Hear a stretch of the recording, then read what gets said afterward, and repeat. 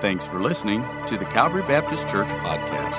For more information, check us out at cbctaylorville.com. Join us now as Pastor Steve delivers this week's message. I want to say thank you once again for being with us this morning here at Calvary. Whether you're here with us in person or you're watching us online, I'm glad that you are joining us today, and we're looking forward to what God's going to say.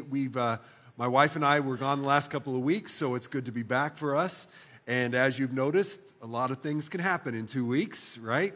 If you're watching online, there's a little thing on my hand that wasn't there when I left, right? There is a great story that goes with this cast. You know, there's danger and waterfalls and a lot of things. And then there's also the truth. And the truth is I'm clumsy and I hate hammocks, okay? That's all I'm going to say right now. And if you want the real story, I'll give it to you later. But I do appreciate what the Lord's been doing in your life. I want to thank Josh and our staff for their work while we were gone in our absence, for all that they did. And I'm very grateful to have those folks and what God is doing there. Randy Harp, I watched the show last week, and he did a great job, and I'm just thankful that we have friends like that in ministry. So, again, it's good to be here, and I'm glad God is working in our lives. I want to share with you next Sunday, we're going to begin a series, and you'll see the graphic. It's called The Father's House. And if you didn't realize, one of God's most repeated descriptions of himself in the Bible, especially in the New Testament, is when he describes himself as Father. And we're going to look at that, and I hope be encouraged by what that means to us, what Jesus taught us about the Father and being a part of the Father's house. So I invite you to be with us and even bring a friend with you or have them be online with you just to hear about what the Father's house has to say to us. But this morning, if you have your Bibles or electronic devices, I would invite you to follow me to Luke chapter number 5. We're going to spend our time primarily in that passage this morning. And in this passage of Luke chapter number 5, I'm going to just kind of give an overview of where we're going to look, and then we're going to kind of come back and fill in the blanks and unpack it. But here's what we're going to call today. Our theme, our title, if you would, for today's message is simply this: Holy Jeans and Old Wine Bottles. Now, some of you that are familiar with the scriptures, you probably already know where this is going if you've read this story. Some of you didn't realize that this was actually in the Bible. Holy jeans and old wine bottles. Okay, so maybe I've modernized the words just a little bit, but the concept is there, and I hope that you're going to see that today, and I think Jesus has some incredible things for us to learn from this picture that he's going to paint for us. Matthew chapter 5, I'll start with verse 36. Again, I'll fill in the blanks as we move through, but we see this. Jesus, he told them this parable. No one tears a piece out of a new garment. That's the jeans that we're talking about, okay? So we're talking about this new garment. They don't tear the piece to patch an old one. Then he goes on in verse 37, he says, and no one pours new wine into old wine skins, or there's our old wine bottles that we're talking about. You'll see as we go along. But verse 38, no, new wine must be poured into new wine skins. And no one, after drinking old wine, wants the new, for they say the old is better. Let me just give you a thought that I want you to kind of chew on as we walk through today, and we're going to kind of attack it in a couple different ways. It's actually a statement and a question. The statement goes like this: God is doing something. God is up to something, and when he's up to something, he's always up to something good. But God is doing something. He's doing something in our community, doing something in our world. He's doing something in the church. He's doing something in our church. But the second part is a question. Are you ready and willing to join him? God is doing something. Are you ready and willing to join him? I want you to keep that thought in mind, and we're going to come back to it as we walk through this. But let me take you back to this parable, this picture that we painted, that we read. It's kind of an interesting little story. It's interesting in a couple of ways. One is the first three Gospels, the New Testament, Matthew, Mark, and Luke, all three of them record the same parable. So obviously there was something God had that he wanted us to grab. He repeats it 3 different times. And so in this is an important lesson for us. So today we want to start by just pondering that picture. What is the illustration? And if you haven't picked up on it yet, let me just go back and kind of explain it. But to start off with, let's understand something. Probably when Jesus gives this parable, it probably brought laughter. There was probably a comedy in this. I don't know if you've ever heard this before, but the language of the scriptures and the culture of that day kind of indicates that Jesus had a pretty good sense of humor. When he would say some things in that language, they were probably at least smiling, if not laughing, even just breaking out in laughter. Now, it doesn't translate always in English that way. Sometimes it says it and we don't see the humor in it. But I guarantee when he gave these parables, the ones we're looking at today, there was probably some laughter in the group. Because basically what he's going to say is people just don't do that. It's such a ridiculous, absurd illustration of things that sensible people just wouldn't do what he's about to describe to us. Let me go back and describe it. Verse 36 again. No one tears a piece out of a new garment to patch an old one. Otherwise, they will have torn the new garment, and the patch from the new will not match the old. All right, so today I brought a couple of pictures along to help us understand these parables. In front of me here, we would call these seasoned jeans, right? Broken in. These are the comfortable ones. These are the ones you like to wear, right? They feel good on you. But you notice they have a couple of air, things for the air to get in, even in a lot of good places, right? This is our holy jeans. This is the holy garment that we're talking about. Now, some of you can identify with this. Some of us are old enough to recognize that there used to be a time when holes in your jeans were not a good thing. Anybody remember that? Okay. Things have changed, haven't they? Now, the fashion industry has turned holy jeans into an art form. Okay. Oh, case in point, right? Okay. You get that, right? Think about this. You take a perfectly good new pair of jeans, and then you bleach all the color out of it. Then you cut holes in it and make sure it's frayed so it looks old. And then you sell it. What a great country, right? And then your grandma says, oh, honey, can I buy you a new pair of jeans? And you say, Grandma, these are new, right? They cost me $100, right? So we get that, okay? But let's just say, for giggle's sake, that you didn't want holes in your jeans, okay? Let's just say that. You got a hole in your jeans and you didn't want those. What do? You patch them. You either get new jeans or you patch the old ones. My mom, when I grew up, I wore Toughskin jeans. Anybody old enough to remember Toughskins? They were a Sears brand, and they actually came with a guarantee that if you put a hole in the knee, they would replace them free.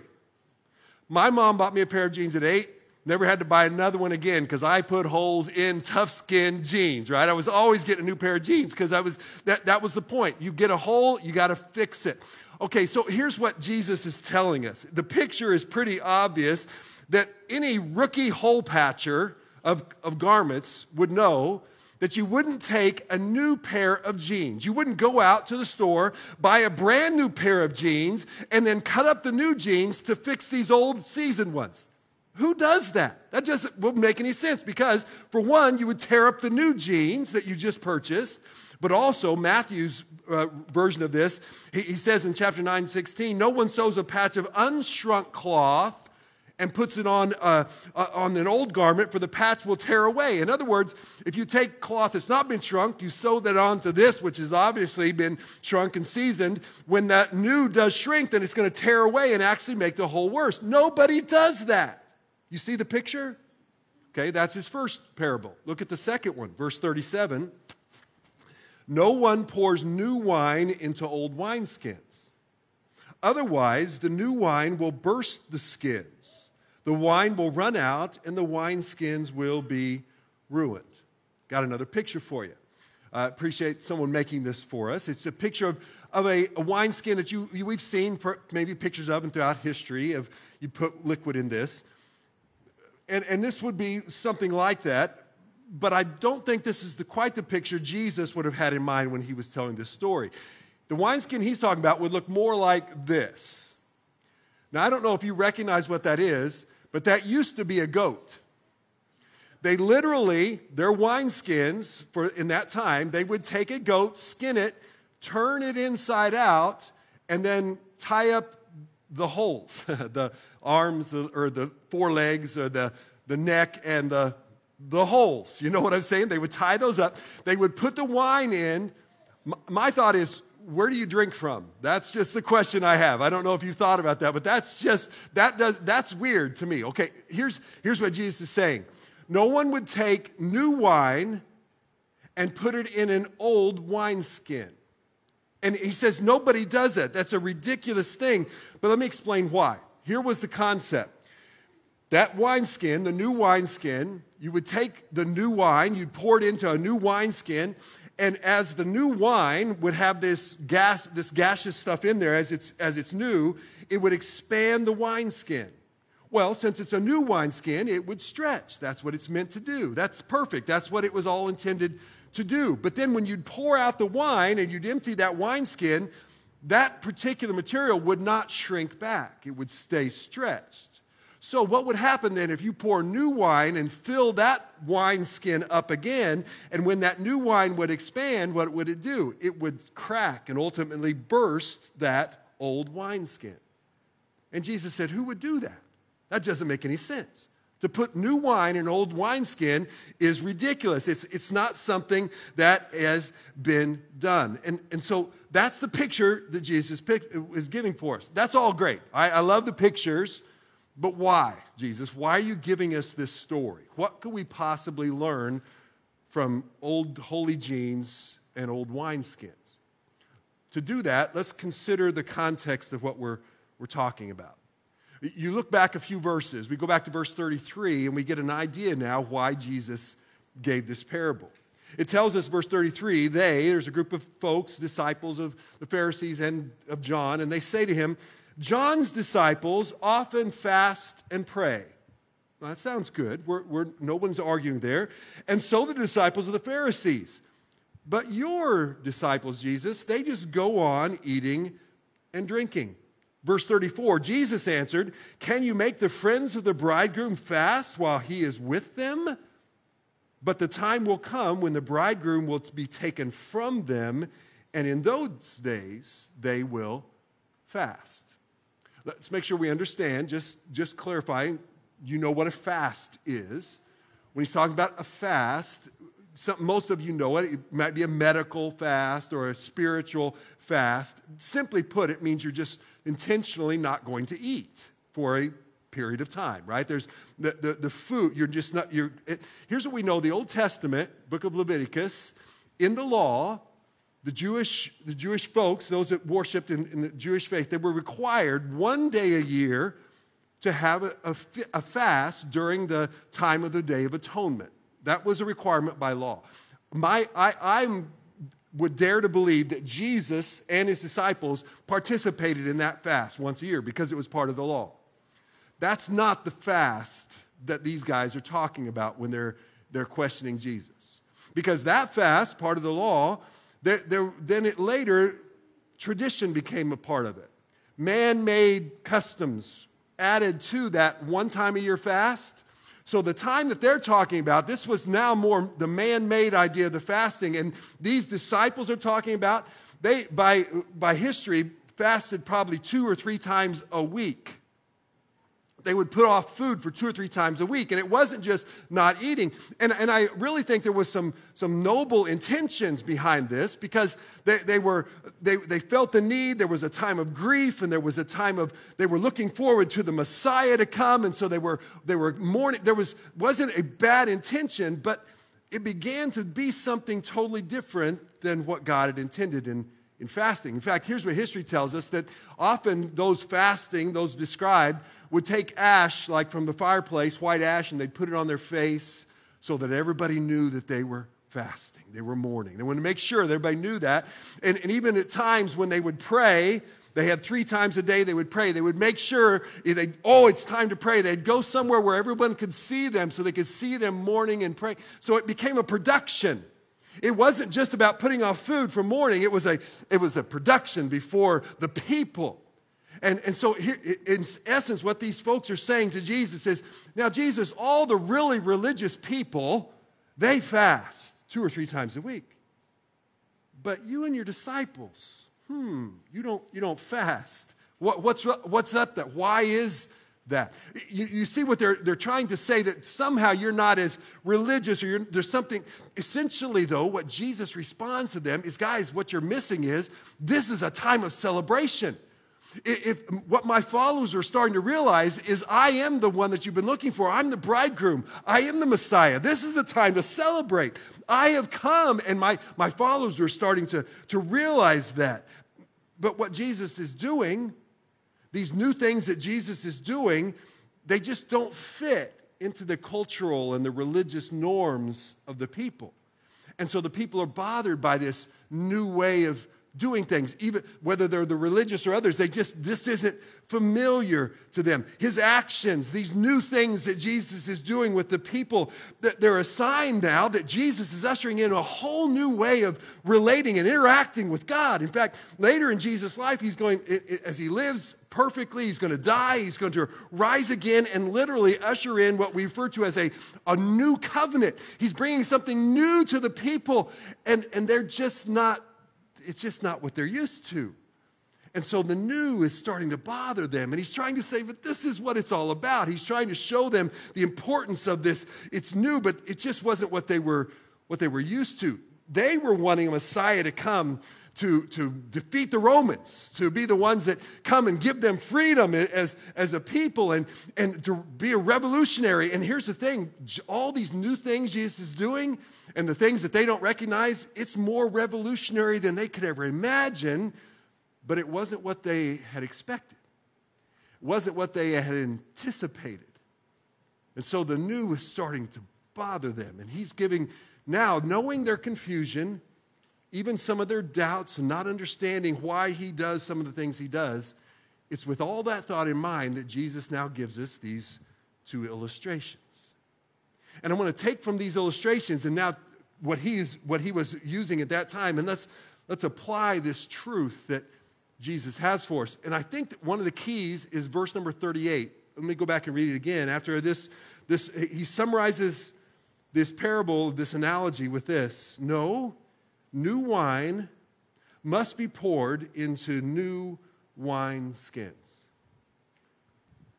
This is the kind of the principle I've been just chewing on for the last several days. It is the conclusion, but let's make sure we get what he's saying. New wine requires new wine skins. That's simply what he's saying. And to anything different is ridiculous. But let's make sure we understand. He's not talking about jeans and wineskins, is he? He's talking about people. He's talking about people's lives and the way people act and people's hearts and people's minds. He's using this as an illustration, and he's saying something about this new wine. There's several things I'm sure we could learn from this. Let me just pull out 4 thoughts as we were kind of walking through it this week. First would go something like this. God is doing something new in people's lives, and they're missing it. Here's what we get. He's pointing out this new thing, and it's a grand new thing that he's introducing, and but they're missing it. It's just not making sense to them, which kind of reminds me of the verse that we've been looking at all summer, Isaiah chapter 59. Remember that? Where Isaiah repeats God who says, "See, I am doing a new thing." He said, and now it springs up. Do you not perceive it? I am making a way in the wilderness and streams in the wasteland. That whole chapter of Isaiah 43, there's some incredible predictions that God gives Isaiah to give to the people. And even towards the end, he even references Jesus and the forgiveness of sins. But we got to remember, it's also an historical record of what God is going to do in the lives of the people, that we're going to be in captivity in Babylon, and how God's going to deliver them. He's going to do this new thing in their lives. But the next verse begins to kind of alarm me as I keep reading. Verse number 20, we've not shared this before. He said, the wild animals, they honor me, the jackals and the owls, because I provide water in the wilderness and streams in the wasteland. Think about that. The animals give praise to God. Sounds kind of like what Jesus said in the New Testament when he said, if you don't praise me, the rocks are going to cry out, right? The creation knows who God is, and they give praise. And these wild animals in the desert, they know God supplies the water in the wasteland. And he goes on the next verse, and he knows they give water to give drink to, look at this, my people, to my chosen to the people that I've formed for myself, that they may proclaim my praise. He says that the animals realize that I have done all this for my people so that they will praise me, so that they will give me honor, so that they will call out to me. The animals get it. But look what he says in the next verse, verse 22. Yet you have not called on me, Jacob. You have not wearied yourselves for me, Israel. God's saying to people, I've done all this for you. I've provided for you. I've done this new thing, and you've missed it. You've missed what I have. You've not followed me. You've not called out to me. Here's what we got to remember. God is up to something. Remember that? And we know that it's something good, but it's possible that God is doing something and we miss it. Isaiah, the people, look all that God is doing. He's going to deliver you, and they still missed what God was doing. You go move to Jesus Day, and people are seeing all that Jesus is doing, and you mix in the miracles and all his new teaching, and it's phenomenal stuff, and they miss it. And it still moves to today. That God is still working. God is still doing something. And often people are distracted. People aren't listening. Somehow they miss what God is doing. So some people miss it. But let me move on to a second thought as we're walking through this. Sometimes the new should have already been the normal. Okay, so we're using that phrase we talked about this summer, the new normal idea, and I know that there are different ideas about that particular phrase, but understand the things that Jesus is saying is new may not have been as brand new as the people might have imagined. Back up a little bit in this same story. Remember I said all three of the Gospels share it. Well, another interesting thing when they shared it is they also shared the same context. Sometimes when they repeat a parable or story, it's in different places. With all three of these, whether this is chronological, at least thematically, Luke has, in all of these, they put this in the same context. Something happens. And you go back to verse 27, this whole fasting question that they have, there was something else that Jesus had done just before this that was quite abnormal. In fact, it would have been shocking to most of the people because in verse 27, Jesus goes to a man named Levi, or you would know him as Matthew, and he invites Matthew to be one of his disciples. Well, that sounds good, right? We get that. Wow, that's great. Way to go, Matthew. However, Matthew had a very interesting occupation. Matthew was a tax collector. Now, we all have our feelings maybe about IRS. I get that. There was a whole different level of hatred at this point for tax collecting. These were Jews working for the Romans, taking money from their own people. And they were hated by their fellow Jews. So can you imagine the disciples? We have no record of the disciples ever commenting on Jesus' decision here, but I can just imagine the conversations on the side. What is Jesus up to? What is he thinking? Matthew, tax collector?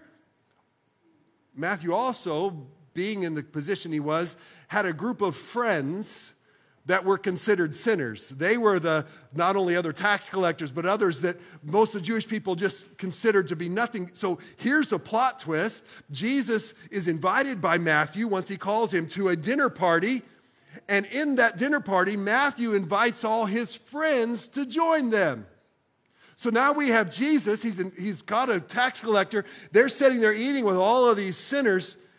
Look at the response that the Pharisees gave. Verse 30. The Pharisees, the teachers who belonged to that sect, they complained to the disciples. Why do you eat and drink with tax collectors and sinners? Look at Jesus' answer. It is not the healthy who need a doctor, but the sick. I have not come to call the righteous, but sinners to repentance. This was unusual for any respectable Jew to do what Jesus was doing, but especially a teacher. You should know better, teacher, than to be surrounded with these people. And I think what Jesus is telling us, is showing us, that what I'm doing with these folks should have been happening all along. Do you realize, and sometimes we actually think of, Jesus made the statement, you're to love your God with all your heart, soul, mind, and strength, and love your neighbor as yourself, first and second commandments, right? But do you realize that wasn't new? That Jesus said that? Jesus was actually quoting the Old Testament when he made those things. Those quotes actually come from Deuteronomy and Leviticus. Love God, love your neighbor. He was quoting the Old Testament. So it wasn't that this was a new commandment, that you're to love God and love others, but this was a commandment that they were missing, that they weren't doing, or they were underemphasizing. And so he's trying to bring it back. Do you realize he's saying to these guys, folks, these folks need God. And you say you know God. You should be going after them to bring them to God. You should have already been doing what I'm doing. The new that you're talking about, this the whole new thing of you being with the tax collectors, not fasting, blah, blah, all this stuff should have been already a part of your life. The new should already be your normal. You know, when I think about what we've talked about in the last several weeks as a church, and I've talked about this new normal that God has been stirring in my heart and hopefully in yours. Here's the thing that has been very real to me. The things we talked about, they're really just core issues. They're issues that we should be constantly doing as a church, and maybe we've lost a little bit of emphasis. Maybe we've not put them in the priority they need to be, and God's showing us we need to be doing those. That's what we should be doing all along. We talked about not just gathering together as people or online, whatever, just being bodies, but actually connecting and helping each other grow spiritually. We should be doing that all the time. We talked about getting outside the walls of the building and reaching the folks that's what Jesus would have done, getting outside these walls. We should be doing that anyway. The fact that sometimes we got to be putting some of the things behind and moving forward, whether that's guilt or shame or things. And God spoke to me about there's some things in my life you got to put down, bud. You got to put those away and start moving forward. I don't know what he said. One of the last things we said is, and we got to do this together. Division should not be a part of God's church. We may have differences of opinion on issues, but as followers of Christ, we're on the same team. We're reaching for the same goal. We're following the same Savior. We're supposed to be reaching the same lost people. We're on the same team here, so we got to do that. All of those things that we talked about this summer, none of that's new. That's stuff that we should be doing all along, and God is just reminding us of how important it is that we keep doing what he has called us to do. He's saying, these guys, you should have been doing this all along, but it looks new to you because you've kind of out of practice. It should have been the normal from there. But let me keep moving. Go to verse 39, if you would, here in Luke chapter 5. I mentioned all three of the Gospels share this, and they're pretty much the same words, except Luke adds this one last thing that the other Gospels didn't add. He said in verse 39, and no one after drinking old wine wants the new, for they say the old is better. Or your version may say the old is good, or even the old is just fine. Now, I just admit here, I'm not a wine connoisseur. I've heard people say, wine gets better with age. I'll have to take your word for that. I really don't know. But here's what I understand. That's not what Jesus' point was. The fact of old wine tastes better. What his point he's making is this, that when the new wine comes, maybe we would rather just stay with the old because the new is just different. The new is something, maybe the new will be an acquired taste. If God is bringing it and God is doing it, it's going to be better. It's going to be infinitely better. But we're kind of comfortable we are. To quote one of my friends, to change means I'm getting uncomfy. This isn't what I'm familiar with. This isn't what I'm used to. And I would just like to stay with the old because I think the old is just fine. And God's got this new plan for us. Essentially what we're saying is we often prefer what we're used to. Even if the used to is not as good as, it's not as important. It might even be destructive, as we talked one week. But the point is this, that God has this brand new thing, and we know that if God does it, it's going to be better, but are we willing to risk that? Are we willing to do what he's called us to do when we're familiar here, we're comfortable with where we are? And he's saying that sometimes people would just prefer not to make that shift, not to make that change, because we often prefer what we're used to. But let me give you one final thought that I've grabbed out of this as I walk through it. And this is the one that we take it back to verse 38, which I think is the key here, where he says that he says, verse 38, no, we know that you don't pour new wine into old wineskins. We get that. That's not what you do. And I want to talk about what that looks like. Because here's really what I think God is saying to us. I think he's telling us that God will create new wineskins before he gives new wine. Here's what we got. We know that this isn't talking about jeans and wine skins like this. It's talking about the wineskins are our hearts.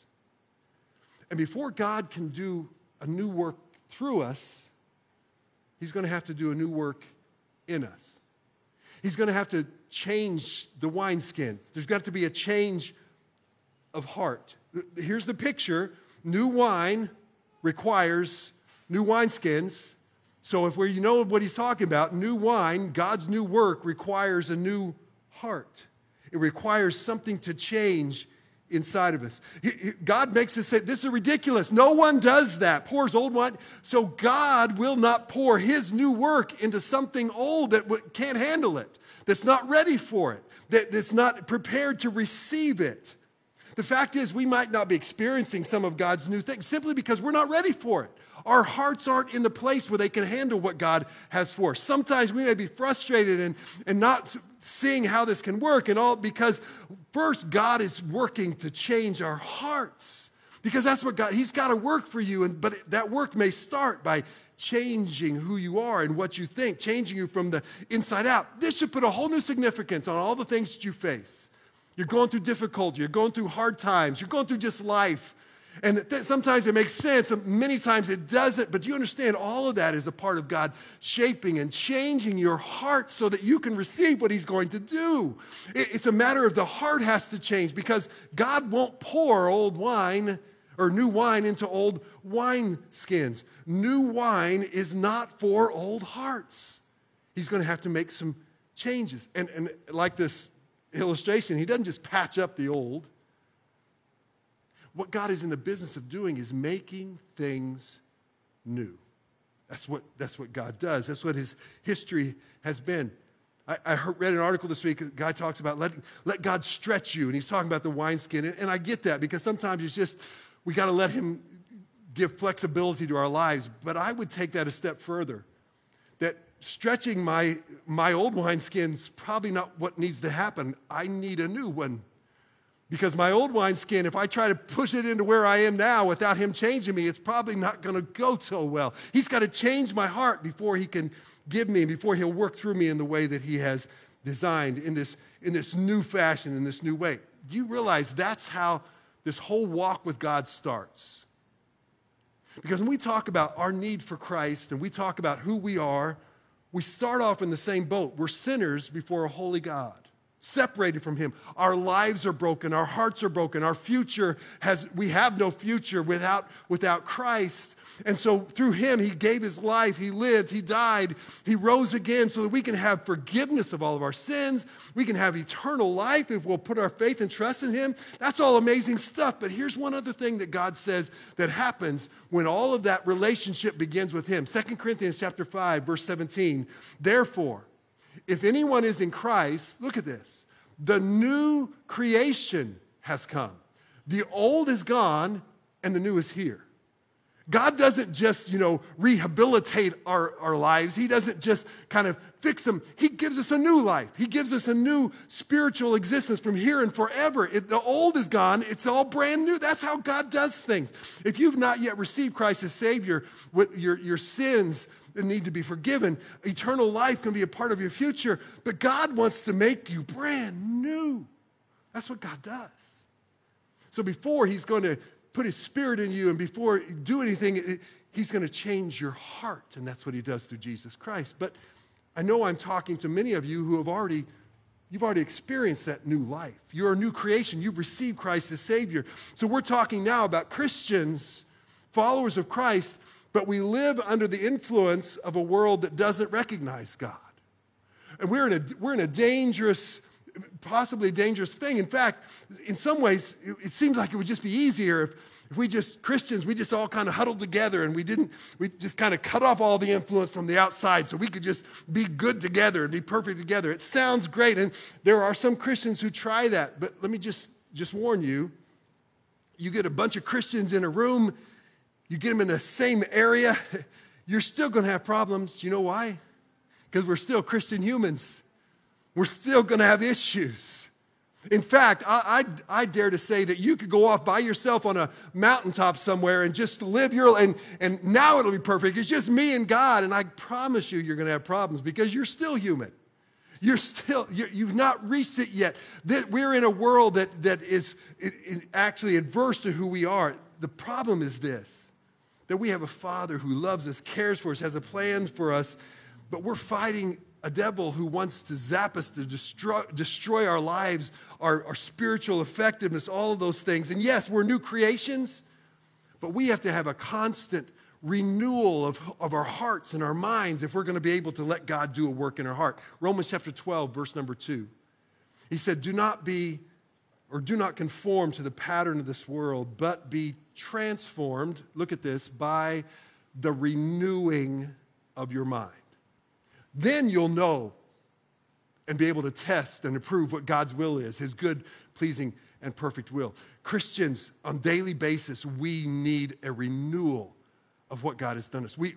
Our hearts can't handle what God is going to do unless he's constantly renewing us, unless he's giving us a new heart, a daily renewed existence in who he is. That's what God has to do in our lives. So part of what God has been doing, what he is doing, is he's changing our hearts so that he can then do his work through our lives.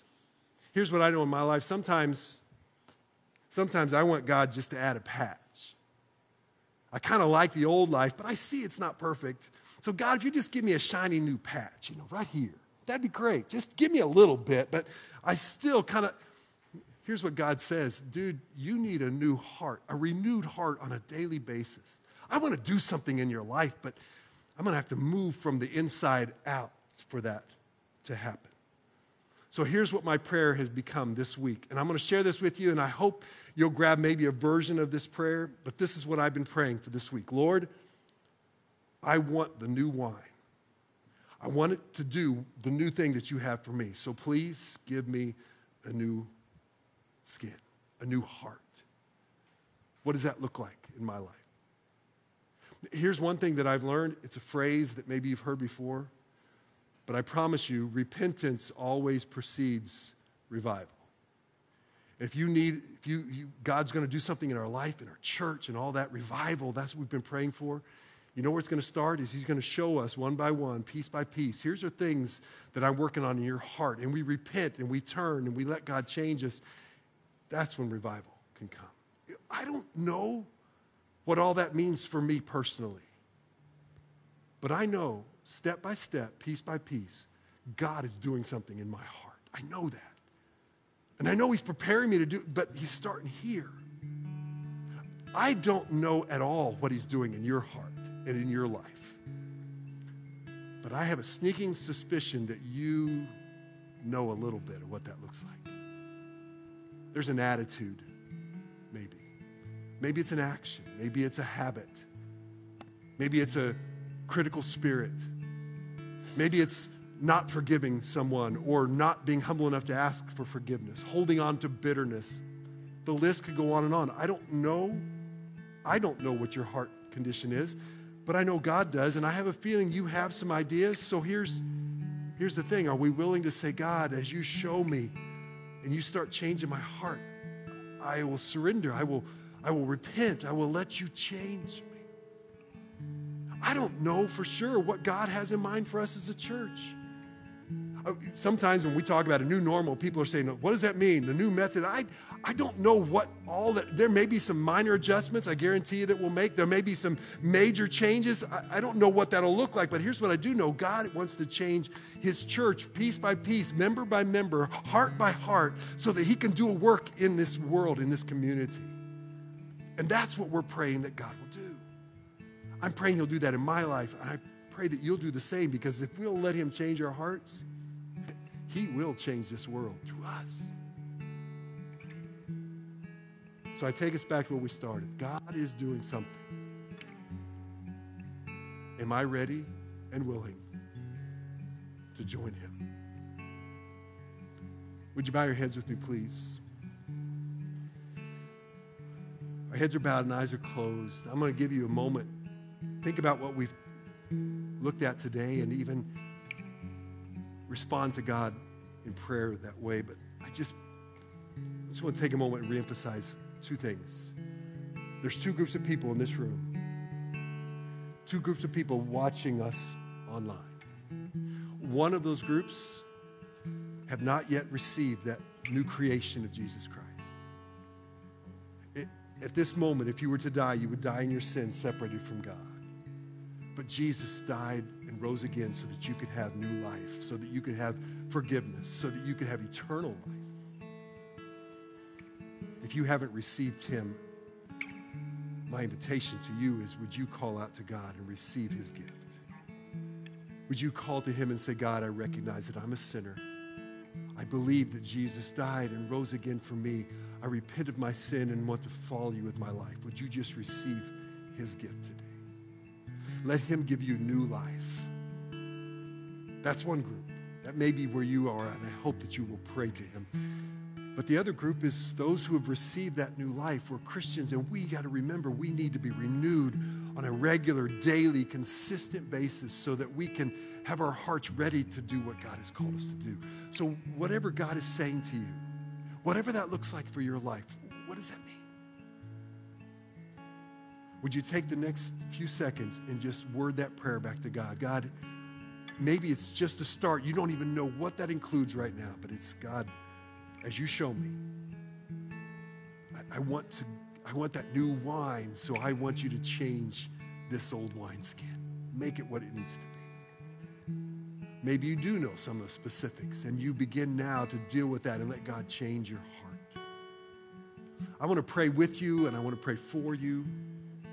And then I want to give you just a second to pray on your own back to him. If you have questions, if you have comments, if you're online, you can write questions or just say, call me, and we would love to get in touch with you. Or right here, you want to meet afterwards, you have questions. But let's just take what God has said and let's let him speak to us. Let me pray for you. Father, thank you for this day, for what you've taught us. Lord, I believe you are in the process of changing our hearts. Sometimes we fight that process, and Lord, I pray that we will be ready and willing to let you change us from the inside out. If there's one listening to me that has not yet received Christ as Savior, draw them, please, to yourself today. Let them receive the new life of Jesus Christ. For every believer that's listening to me, may we say, God, as you show me, as you begin to change me, I will submit, I will follow you. Lord, please show us what that looks like.